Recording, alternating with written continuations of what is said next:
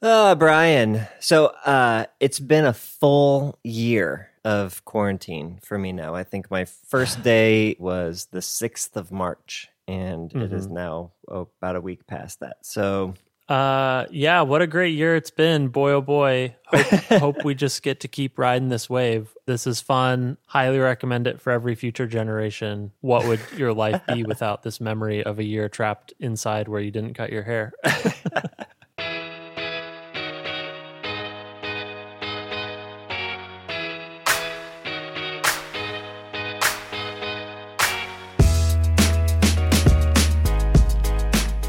Welcome to episode 389 of the Design Details Podcast. I'm Brian Levin. And I'm Marshall Bach. Welcome back for another episode. Brian, how you doing?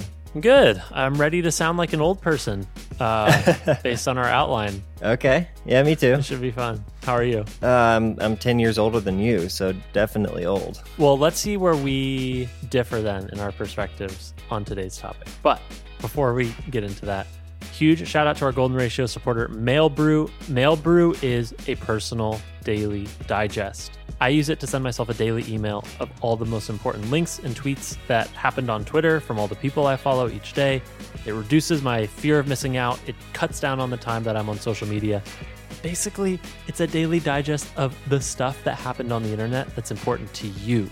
I love it. I use it. I pay for it. Check it out at mailbrew.com/DD to sign up for a free trial and then get 30% off. So thanks so much, MailBrew. Thanks, MailBrew. All right, we got some new VIPs this week. Another solid list and another, what do I call this? Like another minefield of names that I'm probably going to beef. Yep. I actually, this was nice. I got a message from Twee, last name Long, Twee Long, whose name I properly butchered last week. And Twee was kind enough to reply and teach me the correct pronunciation. So thank you for that. I'll leave that invitation open. Feel free to message us on Patreon or just send me a DM on Twitter. Or don't. It's funnier if you don't. I'll leave the door open. You know, I'm down to learn pronunciations. Anyways. Yeah. Huge shout outs to our new supporters this week. Thank you so much to Gabor Juhaz, Katarina Bruslova, Kim Rohn, Rod Blackney, Gerald Johnson, a.k.a. Machinik, Ashri Sharma, Raphael Vital, ? There's actually a question mark in their display name on Patreon. So very nice. Raphael Vital, Natalie Lee, Catalina de Leon Belloc, good one. John Rim, Ariel Chu, Cristiano Luis, and Alvin Go. What a list. How'd I do? 60%? Pretty high. I think you're higher than that. Okay. But what a list of VIPs, Brian. Yeah, well, thank you all for supporting the show. Yeah, thank you. All right, we have a new format structure for our Patreon supporters. We introduced a poll last week on our Patreon trying to figure out how to solve this problem of where does the sidebar go? So in today's world, the sidebar is included in sort of the supporter-only full episode, but we also publish a separate sidebar-only audio track so that it's easier for future subscribers to sort of get access to that backlog of content that they might have missed. Well, it turns out that's great for people who want to get through their backlog, but it sucks once you're caught up because now every week you have these 2 tracks in your RSS feed and you're usually archiving the sidebar every time just so you can listen to the full episode. So that's really annoying.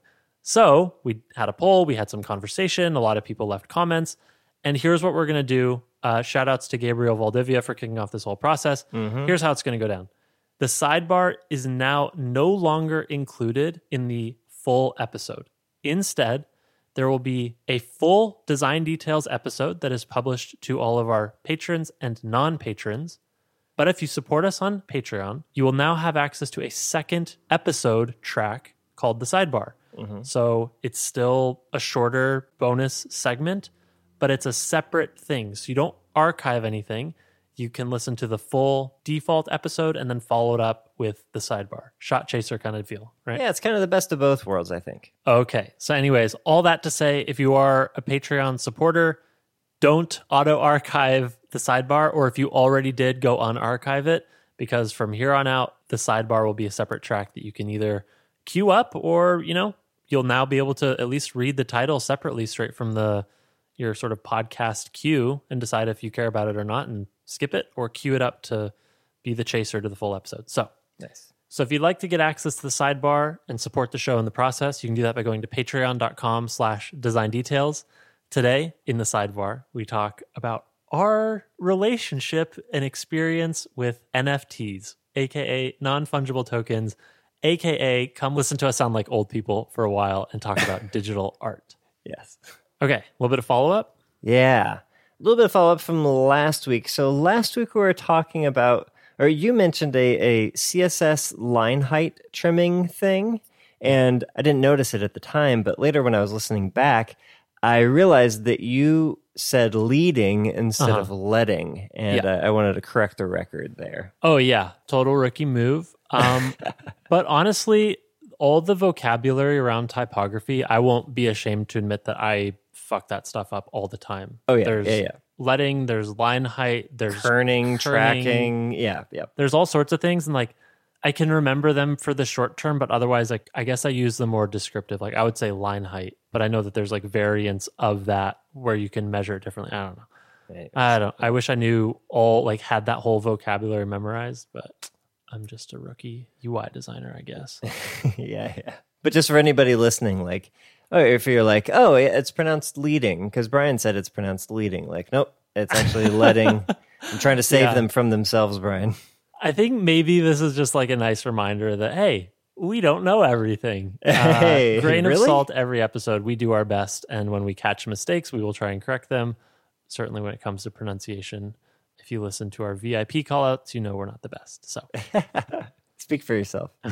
All right. Let's get into this week's main topic. All right. This main topic comes to us from GitHub. Comes from user Klukes, who opened their first issue ever on GitHub. Klukes posted, creating an effective remote design review process, and continues. I'm looking to create a design review structure for my small design team that would allow them to get ongoing feedback on their work and include the right parties like engineers, stakeholders, PMs at the right times. I'm curious to know what this process looks like at other companies, as I don't think my previous examples were particularly effective. What does your design review process look like? What should a design review be, and what shouldn't it be? What are some helpful tips for remote facilitation to make design reviews fun, collaborative, and productive? There's some follow-up context here, but I think maybe we can leave it at those sort of bullet point questions. What is a good design review process? What's helpful? Who should be there? How do you make sure it's fun and interesting and not boring and waste of everyone's time? Yeah. So I think maybe the way we can start this is just describe our experiences, because my hunch is that this is different for every team and every product and every company. And maybe it's really just about finding the right thing for your particular team. And by us sharing our experiences, perhaps it ignites some ideas of things that Klukes could try or other teams that are listening could try.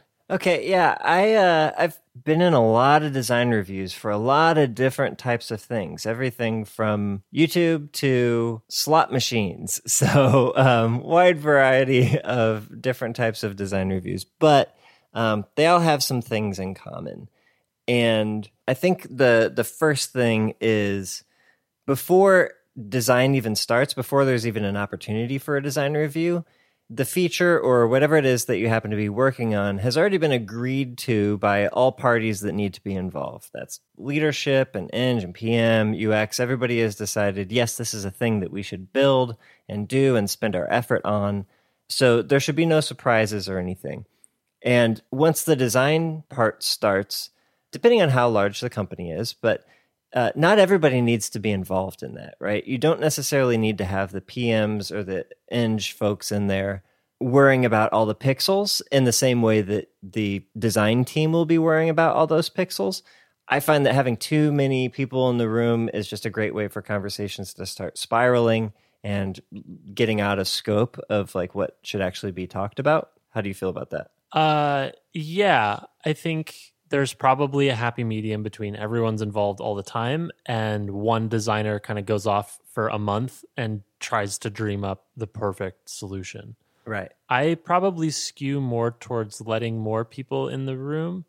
And, we were talking a little bit before, but I don't know if that's because I work at a place like GitHub where we build tools for developers, and having engineers in the room is actually particularly useful because they all use the tool every day and bring a perspective and experience that's useful for me. But even at a place like Facebook, it was less collaborative in that way. But we still had Eng in the room for a lot of the process, really to like help us make sure that the design was going in the right direction, that it's feasible, or even unlocking new possibilities. Like, designers, I think, can still get stuck in this mindset sometimes, like, oh, that sounds hard. And then you talk to an engineer, they're like, no, that's actually not hard. We could do that. And you're like, oh, Yep. Sweet shit. Okay, let's go do that. Yeah. Yeah. It's usually inverted. If I think something's going to be easy, it's hard, and vice versa. So Yeah.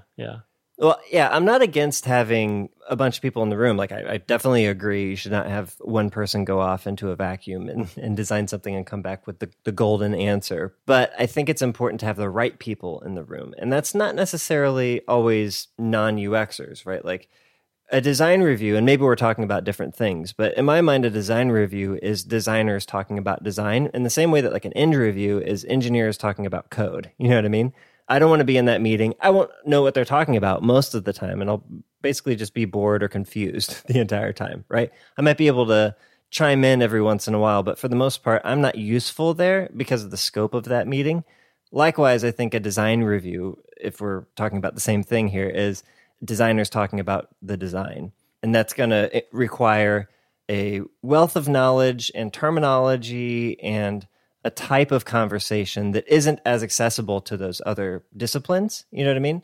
So in order to make sure that that meeting can move as fast as it can and decisions can be made by the people who are capable of making those decisions the best, I have found that it works best if it's scoped only to UX. And then once those people are happy with like, okay, we feel like this is a good answer to this problem, then you take it to those other parties and go, okay, here's what we're thinking. Is this feasible? Does this work?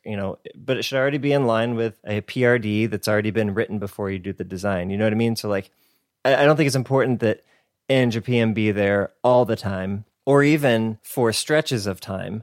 But once there's something worth showing, that's when you bring those other parties back in. But they wouldn't be part of the quote unquote design review in my mind. What do you think? Yeah, I guess here, let me ask this.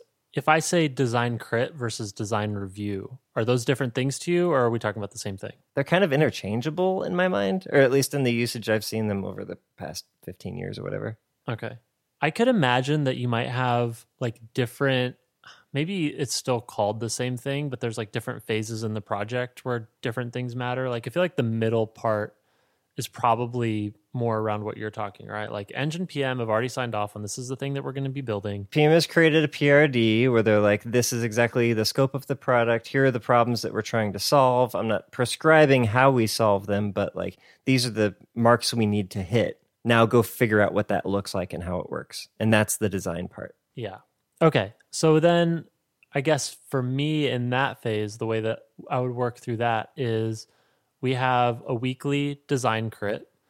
And in that design crit, it's myself, a couple of other designers, a design manager, mostly for visibility and also to give feedback and critique. And then one of our researchers on the team at GitHub joins in to provide different perspectives that we might not have considered, or is kind of there to help us get unblocked if we get stuck on a particular decision about like, oh, do people really think about this feature this way? Like a researcher who's involved across multiple teams can usually bring in a little bit more of a higher level perspective on certain things. Also part of UX in my mind. Yeah. But then that, again, for me, that only happens once a week, but it's paired with two other things. So the first is that throughout the week, I'm sharing mocks with my engineering and product team. We call them EPD squads. Maybe a lot of people call them that. We call them EPDs, and I'm constantly sharing mocks and screenshots and Loom videos and click-through Figma prototypes in Slack. We have Slack channels for, in my case, the mobile team, but we also have Slack channels for individual projects. And so kind of depending on the context of the work, I'll be sharing in one of those channels. I'm also sharing updates to mocks on GitHub in issues where we're tracking the ongoing work of a thing. So for example, once something we've already agreed, it's loosely going to be like this, but maybe we make a few small changes. I'll just skip Slack and make sure that the change itself is documented in a more long-lived place like a GitHub issue. So I guess other teams might use Jira or whatever it is. So I think those three things in combination work pretty well for me. I think where I get stuck is a lot of times you'll have a big kickoff meeting, you'll have maybe some mocks and an idea of what you want to build, and then everyone gets to work. But throughout the process of building something, edge cases come up, corners have to be cut, new constraints enter the arena, and the thing has to change a little bit. And hopefully that gets communicated among all interested parties, including other designers that you're working with. But I think where I get stuck is sometimes things are about to ship and they don't look like what you might have critiqued in the past, right? Like maybe something showed up in crit and then 2 weeks later it's about to go live and you go, oh, it actually changed a lot from the last crit and I haven't seen it and I have one more thing I want to crit. And then the question is, do we need another like ship review, like a launch review? Do we need a design sign-off stage of the process? Does any of this resonate with you, or have you figured out some solutions for this particular problem? Oh yeah, I mean, every place I've ever worked, there is essentially a bit that's flipped. Of people put their thumb up and go, "Okay, this is good to go. We've all agreed amongst our discipline that our part is working as we expect it to." Whether that's code or UX or writing or research or whatever it happens to be, they're like, "Yeah, this is cool. We should ship this." And it doesn't get shipped if any one of those involved parties gives a thumb down. So yeah, absolutely. Got it. And those thumbs down, can you thumbs down like a visual design decision? So this is the difference between a design review and a launch review, right? So a launch review is a totally different thing from a design review. Launch reviews are about making sure that the thing is working as intended. And like I said earlier, like that's where that bit gets flipped of like, yep, this is what we wanted to go out and it's going out. If something isn't working as intended, whether that's code or the visuals, whatever it happens to be, you can say, this is so bad that we shouldn't ship it until we fix it. Or you can say this is bad, but we can still ship it, but we should fix it like right away, and get it updated immediately. Or something less important than that. Like, okay, we're going to ship it. It's not that bad. Whatever. We'll fix it eventually. No one will probably even notice, but we notice, so we'll put it on a list somewhere, right? But yeah, that's a totally different conversation than the design review. There is no, is this the right design? Like, I don't know if the users will think this is cool or not. Like, no. We had plenty of time for those questions to be brought up. The people who have been involved in this the entire time have already asked that question and come to this conclusion. This is what we're shipping, right? Yeah. So separate conversations. Cool. Okay, that makes sense. I think then maybe one more angle we could tackle here is like, how do you make sure that the right people are in those meetings? Klux, the asker of this question, gave some additional context that they're not always sure that, everyone is engaged in a meeting or is worried that some people are showing up and it's a waste of their time because they might not have strong opinions or be engaged in the conversation in a certain way. So I think there's maybe a whole second area of how do you make sure the right people are in the right meetings, Mm-hmm. Yep. Do you have a heuristic for knowing if you are in the right meetings? I have one for myself. I'm curious if you do. Yeah, I mean, I kind of was talking about it earlier, like how bored I am, right? Like if I'm bored in a meeting, I probably shouldn't be in that meeting. And I could be bored for different reasons, but the bad reasons to be bored are because I don't know enough about this thing, or the language being spoken is something that I don't understand. They're mentioning concepts and things that I just am unaware of.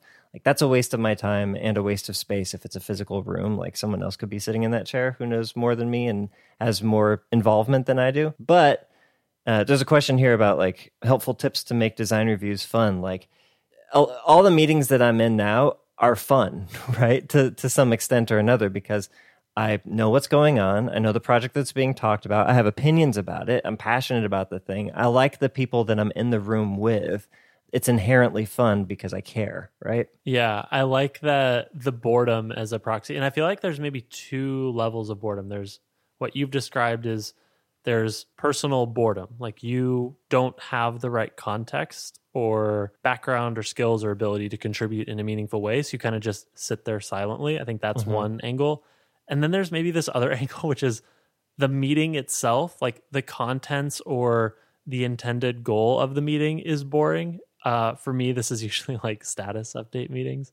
It's like, could have just, I don't know, written an email, Yeah. like have everyone submit their paragraph and then I can just read this while I'm drinking coffee or Yeah. something on a walk. That's an indication that meetings shouldn't exist, probably, right? Yeah. So in this case, if you have engineers showing up to design reviews and the engineers aren't contributing anything, the engineers seem bored, I think one, you should ideally get to a place where those people feel the agency to decline the meeting invitation or dip out early, build a culture where it's okay for people to say like, hey, I think I've contributed everything. I'm going to jump, like grab me on Slack if you need me back here. Otherwise, y'all got it. Like I trust you, that kind of situation. And hopefully that leads to one, you would start to quickly identify like which meetings are actually productive or not based on how many people show up and who's contributing. The fewer people that you have, probably the less time that you need, and you might end up actually cutting back on a culture of like meeting heavy process. And then on the other side of that is if you get everyone showing up and they know why they're there and what specific angle they're bringing, what context or expertise or opinion, then yeah, like you mentioned, it should be inherently engaging for people to show up to something and talk about something they care about, right? Yep. And I don't want to say that you shouldn't show engineers your work or anything like that. Like, I don't want it to sound like I want to be excluding of other disciplines, but I think it's important to note that like sometimes it can actually be damaging to show the right people at the wrong time. I've done this before where like do a design, get really excited about it, show it to one of the engineers I've been working with. They get really excited about and they talk about it with their engineer friends. Then I take it to Design Crit and they're like, actually, this is bad for reasons X, Y, and Z. And now I've got Eng stoked about a thing that can't exist, right? Yeah, so it's cool to show people, and I understand the desire to show people, but you can kind of paint yourself into a corner that way sometimes. That's a really good point. And I feel as though maybe you only start to learn when is the right time just based on the experience of doing it over and over again, and you kind of develop a judgment for the right time. I've experienced situations where I've shown engineers early work because it's fun and exciting. It's like, whoa, what if we did this in the future? Yeah. But the problem was I was showing the right people this exciting, fun thing while they were kind of in the middle of another thing. And what I didn't realize I was doing was just being entirely distracting. And I think design, at least on our end, tends to skate a little bit ahead of engineering. Like you should have some sense of what the thing being built will look like and how it will work. So you're inherently just a little bit ahead. And so, yeah, towards the end of a project, you start working on the next thing, queuing up the next project. And if you share that work too early, I think it can rub people the wrong way. And I'm certainly guilty of that. Even if it's the right work, right? Yeah. yeah, it's probably still do it. And then, like there's some engineers who deal with that really well. I think there's some engineers who are really good at containerizing their particular task versus understanding, oh, this is some future hypothetical North Star. It won't actually work like this. The designer is just thinking about particular problems. And then some people are better at starting a background thread so that they can start thinking about the engineering approach to that particular design or idea. But if people aren't quite good at containing or boxing off those things, then I think sharing things too early can be really distracting. Agree. Okay, then let's just round out this segment for Klooks with what actually happens in your design crits, in your design review. I mean, for me, this is straightforward, so I can just start, but we just show up. It's a set of regular people who have context on each other's projects. And some weeks, some people have stuff to share, and sometimes people don't. And so we usually start off and just gauge who has stuff to share and about how much time do you need. If we had a much more crowded meeting, then we would have to do this ahead of time just so you're not wasting a bunch of time. But for us, it's pretty small. So we just start the meeting figuring out who needs time, and a person will start. And it always goes, here's the problem I'm working on, and here's the kind of feedback that I'm looking for. So we're kicking off a new project and I'm looking for high level feedback on flows and product. And does this make sense? And where's this going to fit in the app?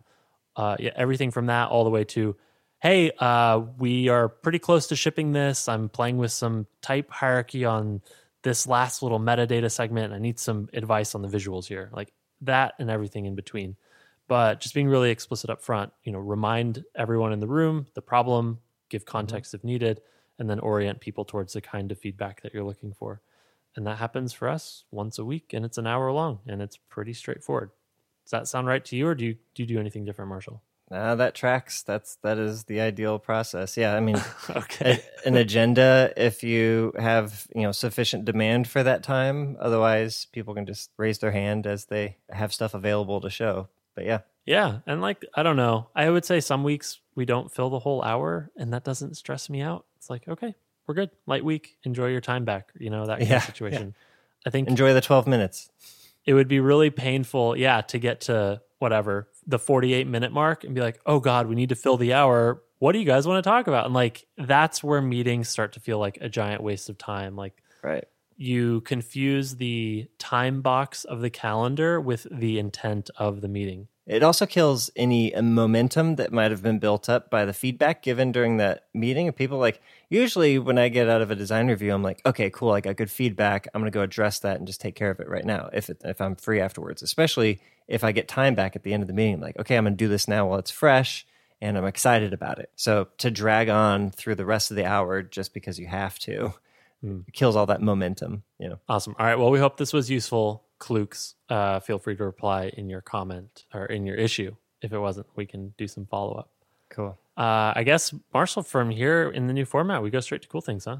Yeah. Do you want to go first? Okay. My cool thing this week is a YouTube channel, which I feel like you will enjoy. This YouTube channel is called Musical Basics, and I don't know much about this person, but the algorithm served it up. And Musical Basics is a channel that shares a lot of those sort of top-down piano playing overlays. You know what I'm talking about? Where like Guitar Hero style coming in from the top, but it's obviously being added digitally after the fact. So what I like about this channel is he has this series called Composing Challenges. And what he'll do is have a challenge like write a dark song. And the challenge will be to compose a dark song in 10 seconds, 1 minute, 10 minutes, 1 hour, and 10 hours. So he always starts with the shortest one. Like, okay, I'm going to make a dark feeling song in 10 seconds. And it's really funny. Obviously, it's throwaway. He's like, it's going to be like a minor chord. And he smashes a minor chord. Then the next challenge is he has a minute, all the way up, 10 minutes, 1 hour, 10 hours. Okay, so here's a few examples. I wrote a sad song in 20 seconds, 2 minutes, and 20 minutes. I wrote a love song in 10 seconds, 1 minute, 10 minutes, and 1 hour. I wrote an anime opening in 30 seconds, 2 minutes, 10 minutes, 1 hour, and 5 hours. Amazing. And the one that I really liked is I wrote a dark song in 10 seconds, 1 minute, 10 minutes, 1 hour, and 10 hours. And the 10 hours one is fucking crazy because he had 10 hours. He ended up finishing in like 3.5, but it has like movements. He's like, all right, this is the first movement, the second movement, third movement. And the theme of it came from a comment on, I guess, a listener suggestion in this case. And this listener was describing a bad relationship they had in the past and how they got out of it. And so he oriented this whole composition to this user story. He's like, all right, here's the moment that you stand up to your asshole boyfriend, and it crescendos, and it's like a big heroic thing. And then, like he really plays in that space. And I just thought it was really impressive compositional skills. It's very fun to watch. He's fast-paced, entertaining. It's really cool. And that's just one of the playlists on this channel. There's a bunch of other playlists of just doing crazy arrangements. Like he did famous classical songs you've heard. He remixes and recomposes, and he'll get collaborators to like build beats for him. Like he did the dubstep one where he like collaborated with an EDM artist. It's just really fun, fast-paced, entertaining music videos, I suppose. Love it. So yeah, link in the show notes, Musical Basics. Well, I'm going to continue the YouTube channel train here because I have two to share as well, Brian. On a different note, though. So, Brian, one of my favorite things to do is watch other people react to things I already love. I think we've established this on the show before. Yes, one of my favorite things. This is canon, yep. Yeah. Full-on lore. So I found two female creators that are fucking awesome. They react to movies, and they have different kind of slants. So the first one is Natalie Gold. She's just this really likable person who watches movies and reacts very genuinely. It doesn't feel put on or anything, but she picks up on things really quick. So she's not asking questions, or if she is asking questions, she's asking the right questions at the time. You know what I mean? but she reviews everything, like, all the classic series, like Star Wars, Lord of the Rings, Back to the Future, the Marvel Cinematic Universe. She's done a ton of those.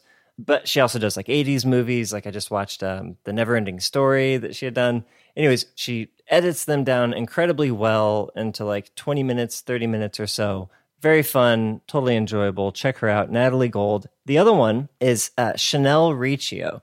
She is coming at it from a filmmaker standpoint. So she has a background in film. She's written, directed, acted, done all these things before. And so when she watches the movie, she's kind of watching the movie the same way that I do. She's thinking about, oh, there's like continuity error there. Or I wonder how many takes it took to get this particular reaction. Or I really like that line. Or this is foreshadowing. Or, she's pointing out those things. So if you've already seen the movie, hopefully you've already seen the movie. This isn't ruining anything. But that's a really fun way to watch people react to this too, not just of like, oh, I didn't see that coming. It's that, but also like, oh, and that's cool because I bet that's going to play into this other thing later. And at the end of it, she gives her feelings on the thing, but then she goes through the IMDb trivia and reads out some interesting trivia for that given movie. So, anyways, 2 awesome movie reaction channels on YouTube. Love both of them. I've been watching a lot of both of them because they like watch all these movies that I love. Like I mentioned, all those series plus like Big, Princess Bride, Roger Rabbit, Clue, Christmas Story, Gremlins, Rocky Horror Picture Show, like all these old 80s, classics. They're watching for the first time. How they ever got this far without seeing these movies, I have no idea. But I mean, it's always fun to watch people see something you already love for the first time. So enjoy if that's what you're into. I'm not a huge reaction video person, so Chanel Riccio sounds more up my alley of having like an expert's point of view or pointing out things that I might have missed, because I feel like I could elevate my eye for things by learning how, an expert might critique it. This is why I like Patrick H. Willems or something. I like trying to get behind the eye of an expert. What's interesting to me is I don't know how YouTube ratios work, but both of these creators have insane sub to view ratios. Mm-hmm. I don't know if that's a good thing or a bad thing, but for example, Natalie Gold has 124,000 subscribers, but all of the recent videos are getting 400,000 to 700,000. Yeah, if you look at her channel before that too, like she just started doing, this is Natalie we're talking about, she just started doing these movie reactions in quarantine. I think she started in May of last year, right? So wow. Before like that, her videos were getting like 5,000 views tops, and this is where it really started to take off. She's like your friend, right? She's like a friend sitting on the couch watching a movie for the first time. That's the experience of watching those videos. It's not about, she's not performing for the camera. Like it's a genuine reaction, which is fun to watch. Cool. All right. Cool things, Brian. Well, this has been episode 389 of the Design Details podcast. If you are a patron, be sure to go listen to the sidebar. It's now a separate track in your RSS feed. If you're not a patron and you are enjoying the show and want to support us, you can get access to a new supporter-only segment of the show called The Sidebar by going to patreon.com/design details. You can support us for just $1 a month. We made this as affordable and approachable and accessible as possible. And when you subscribe, you'll get access to basically a second episode, which you could queue up right after this. You could spend the next, 20 minutes or so hearing us riff on what the hell's up with NFTs and digital art and what the hell does non-fungible even mean. So if you want to hear us talk about that and get access to all future and past sidebar bonus content, go to patreon.com/design details. I had to get the echo in there. You didn't say the sidebar, so. Oh, I didn't pause enough for you. Huh? Yeah, it's cool. All right. Well, until next week, catch you around. Bye.